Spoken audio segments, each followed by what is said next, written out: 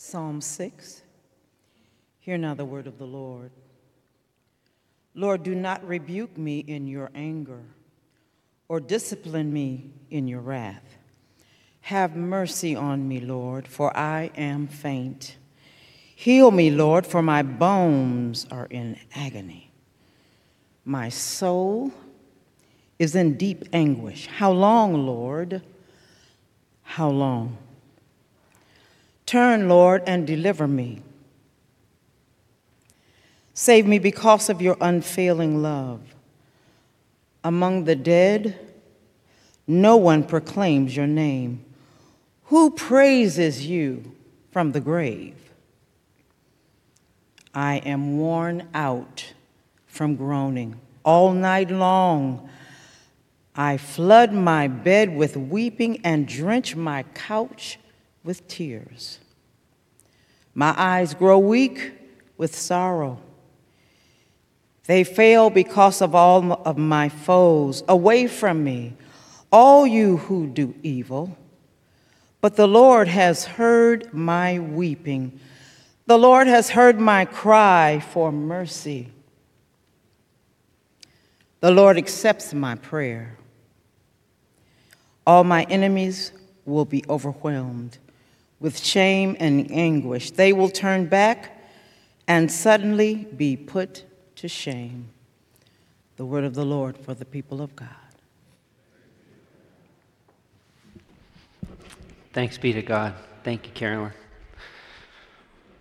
Well, hello and good morning. My name is Tommy Brana, and let me join with Bart in just welcoming you and thanking you for being here this morning. I'm one of our associate pastors, and I have the privilege of opening up the scriptures today as we continue on in our series, The Cry of the Soul, where we're looking at those big emotions and how they are expressed through the book of Psalms. And kids, we love having you in here today. Thank you so much for being with us on this Family Sunday. And what we always want you to get a picture of when you're with us is some of the things that we're doing and learning about here on Sunday morning, is what all the adults are up to. And this whole series, what we're looking at is our emotions, our big emotions. Or another way to talk about that is our feelings. And big feelings are those ones that take over your whole body. You feel them from your head to your toe. And some of those can be wonderful emotions, right? Like we can feel big happiness, big joy. Big kids and little kids alike, raise your hand if you have ever been filled from head to toe with joy. I feel like for so many of us, the word Disneyland is ringing in our heads somewhere. But you know, sometimes those big feelings can also be hard feelings, and that's what we're talking about in this series. So we're talking about things like anger. Raise your hand if you've ever felt anger from the top of your head to the tips of your toes. Yeah, a lot of hands out there. Until very recently, the Warriors were making me feel big anger a lot this year. We're talking about things like worry, like nervousness. So raise your hand if you've ever been so nervous. Yep, from the head. Yes, lots of us. And today what we're talking about is despair. And despair, especially if you're one of our younger folks in here today, is a word that you may not use that much. And so if you're trying to think about, well, what is despair? You can just use the word sadness. It is a big sadness. And raise your hand if you've ever felt big sadness from the tips of your toes to the top of your head. Yeah, I think many of us are feeling that feeling right now. I know that I am. And kids, I know that listening to a whole sermon can be less interesting than everything in your busy bags. So let me just tell you this now. The whole big idea today is that we believe we have a God who wants to know about our big feelings, who we can take our big feelings to, and we can talk to him about them. So when we are so happy, we can celebrate and thank God. And when we're so angry, we can go to God and say, God, I am angry. And when we're worried, we can go to God and we can tell him we're worried. And when we are big, sad, we can cry with God. And so if you don't hear anything else today, what we want you to hear is that you have a God who knows about your emotions and who wants you to bring them to him. And so today, as we look at despair, I want to do that by really asking 3 questions. The first question is just, what is despair? How do we think about it? The second one is, what do we do with despair? And then the third question is, what does God do with our despair. So let's start with our first question. What is despair?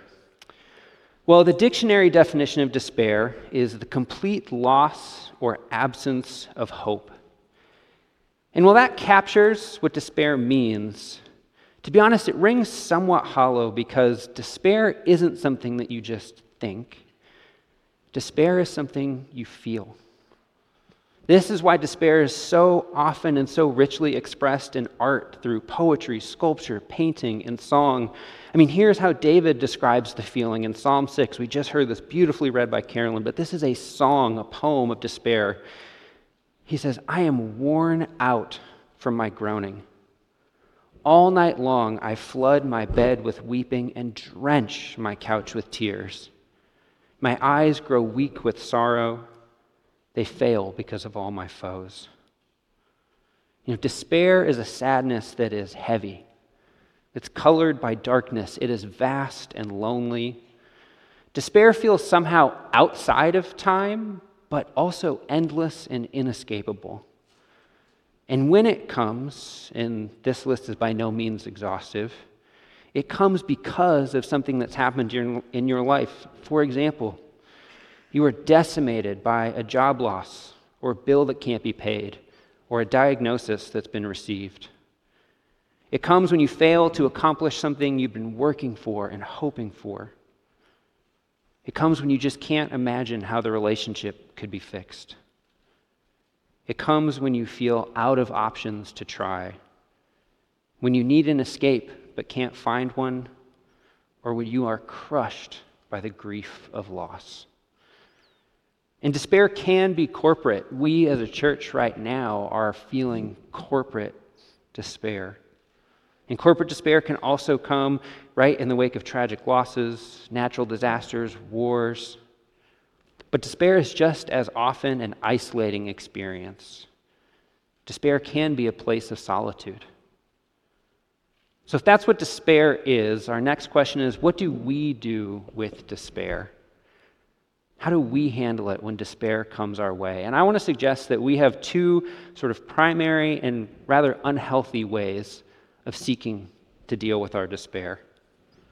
There's two paths that we walk. The first one is to ignore it, or at least try to ignore it. And the second one is to be swallowed by that despair. So I just want to talk briefly about each of those. What does it look like to ignore our despair? Well, ignoring despair often looks like constant busyness or chasing distraction. This is another Netflix binge or shopping spree. This is opening up another bottle or scrolling endlessly on your phone. It's anything rather than making space to be alone with our thoughts and our feelings. At its heart, ignoring despair is trying to avoid the source of pain itself.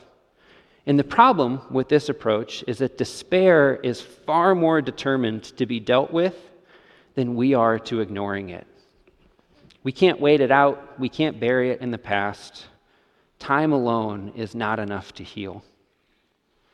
But the other thing we can do with despair, if we're not people who ignore it, is to be swallowed by it, to sink into the pain where it becomes the glasses that we wear, where we see the world and ourselves only through the lens of our overwhelming sadness. And this is a life that loses vitality, engagement, or hope. It dwells in a pit of despair. And this, too, is insufficient to deal with despair, because while despair will wait you out if you ignore it, it will also happily reign over you for as long as you will let it hold the throne.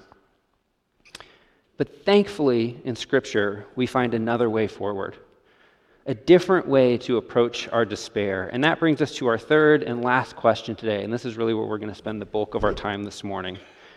And that question is, what does God do with our despair? When God encounters our despair, what does He do with it? And I want to suggest He does four things. God hears, God comforts, God reframes, and God redeems. One of the things I'm so grateful for in Scripture is that it does not give the Instagram version of life. It's not just the well-manicured, filter-adjusted, perfect moments. Scripture shows the pain, the heartache, the failures in all their rawness. And that means that we find despair all across Scripture. I could stand up here and just list for hours, but let me just give a few examples. We find Cain in despair over the consequences of killing his brother Abel. We find Sarah in despair because of her infertility. We find the Israelites in despair over their enslavement, Saul in despair over his failure as a king, Jeremiah in despair over the condition of his nation, Hosea in despair over an unfaithful spouse, Esther in despair over the danger to her people. We find Job, Naomi, and David, and so many others in despair over the death of a loved one. The Bible is a book full of desperate people experiencing the full weight of life's troubles. So as we explore this last question of what God does with our despair, I want to look at what God has done with the despair of those who came before us. And I primarily want to do that by looking at the stories of two major biblical figures, Moses and Elijah, before we loop back to Psalm 6. Moses is a titan of the Old Testament.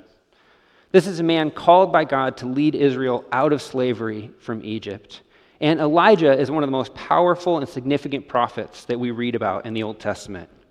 He was the voice of God to the nation of Israel. So let's look briefly at their moments of despair. In Numbers chapter 11, we find Moses, and Moses is venting to God his frustration at being crushed by the task of leading Israel. And the quote we're about to look at has a long windup that is very worth reading, where Moses is really just letting it out. But let's just look here at this crescendo of his complaint. This is Numbers 11, verses 14. Moses says this. He's talking to God. He says, "I cannot carry all these people by myself. The burden is too heavy for me. If this is how you are going to treat me, please go ahead and kill me." In 1 Kings chapter 19, we find Elijah. Elijah has the unenviable task of standing against evil leadership, and he feels discouraged and he feels alone. And in 1 Kings 19, we have this from Elijah. It says, "He came to a broom bush, sat down under it, and prayed that he might die. 'I've had enough, Lord,' he said. 'Take my life. I am no better than my ancestors.'" These are portraits of despair. Men who feel the weight of desperation, who want a way out of their circumstances but cannot imagine one. And what does God do with their despair? Well, first, God hears. After these words from Moses, after these words from Elijah, we see this. So in Numbers 11, responding, it says, "The Lord said to Moses." And in 1 Kings 19, after Elijah voices a complaint, it says, "And the word of the Lord came to him." What does this mean? Well, it means that the cries of Moses and Elijah did not just go out silently into the night. They weren't crying into the void. No, these were words of prayer, heard by the God of the universe, one who was with them and who was listening to them. They cried out to God, and God heard. And this is a beautiful and important truth for us in our times of despair, times when we feel alone. Because the truth is, we are not alone. We are never alone. God is with us. He hears us. He meets us. And we just see this over and over and over in Scripture, that God is with us in our despair, which means that we are invited to voice our despair to God with full honesty. So God hears us, and next we see that God comforts us. How do we see this in the stories of Moses and Elijah? Well, in Numbers 11, we see this again with Moses. It says, "Then the Lord came down in the cloud and spoke with him." And for Elijah, we hear this incredible interaction where a storm is passing by, and then it says, "And there came a gentle whisper." And that gentle whisper was the presence of God. You know, Scripture gives us so many images of God's care for us. He is a shepherd caring for his sheep, a loving father, a protecting mother. And here with Moses and Elijah, we see that in action. We see God's presence come to Moses in the cloud and come to Elijah in this gentle whisper.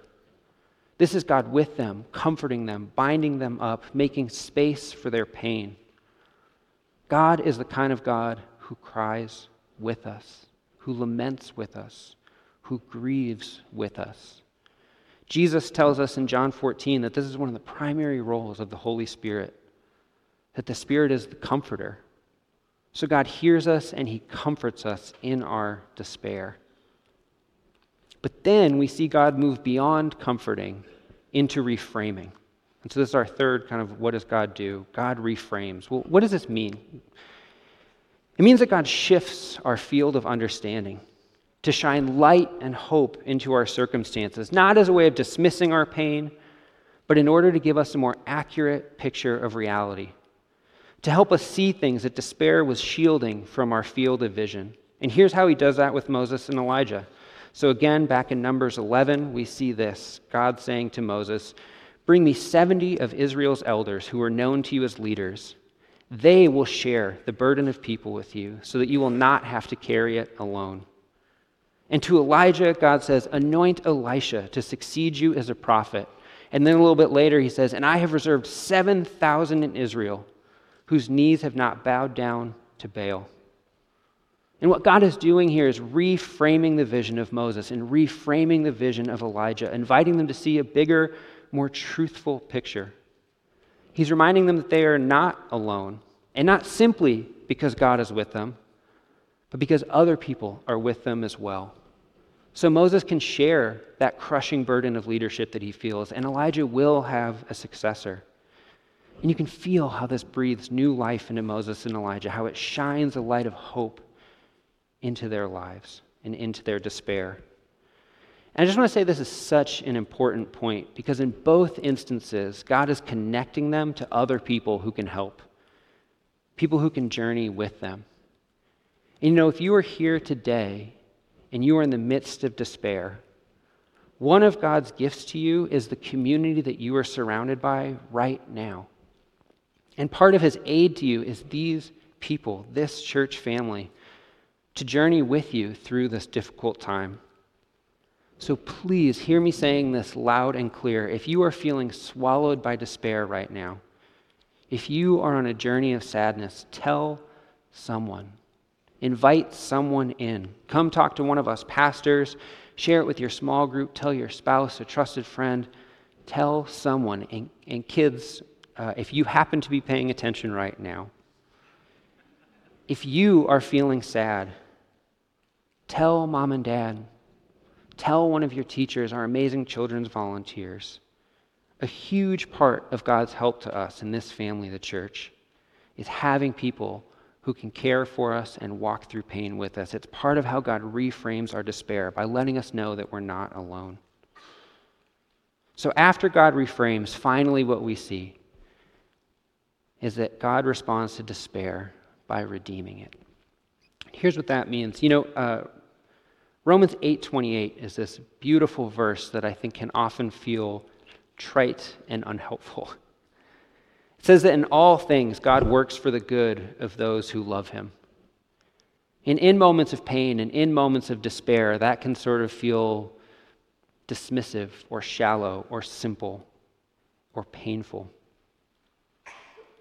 What I want to say is that if you look at the long arc of how God works in and through people's lives, we can actually see that this promise that God works for the good in all things from those who love him is that it is a beautiful truth.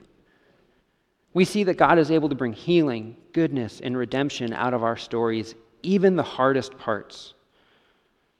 What the story of the Bible makes clear is that your moments of despair are not outside the realm of God's power to heal. So we see this in the life of Moses, who after this moment goes on to faithfully serve God and lead Israel well beyond this just low of lows for him. And we see this in Elijah, who's able to move through his pain and into a life of fruitful ministry that he will one day hand off to his protege, Elisha.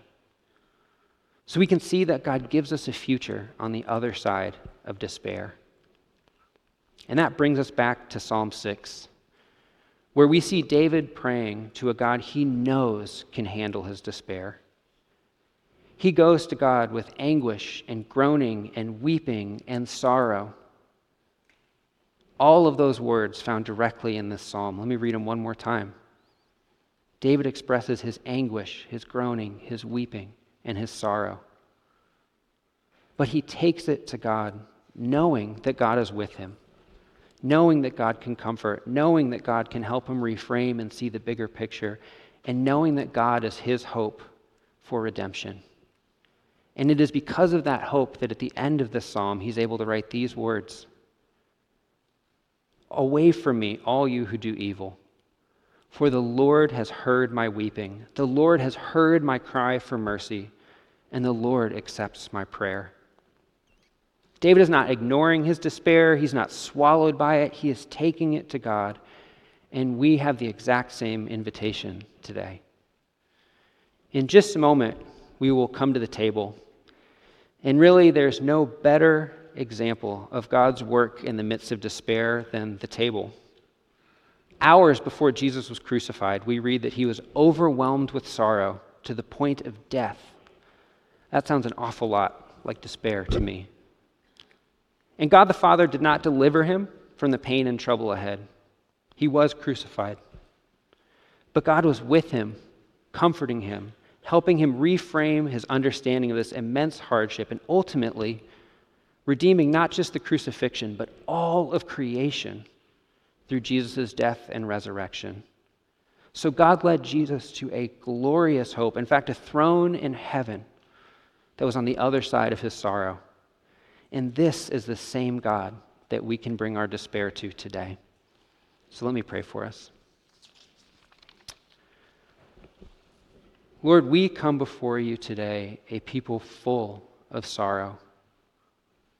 God, the sadness at the passing of Rosie is crushing. And even in the midst of that, we know that there are so many other pains and difficulties and points of despair that exist in this room right now. And Lord, we just bring those to you honestly and openly to say these are crushing us. They hurt, Lord, and we don't know what to do with the pain. But we trust that you are the one who hears us, that you are the one who can comfort, that you are the one who can change our field of vision, and ultimately that our hope for the redemption of this pain is in you, Lord. And so we cry out to you to hear these prayers and to be the God that we know you are. Amen.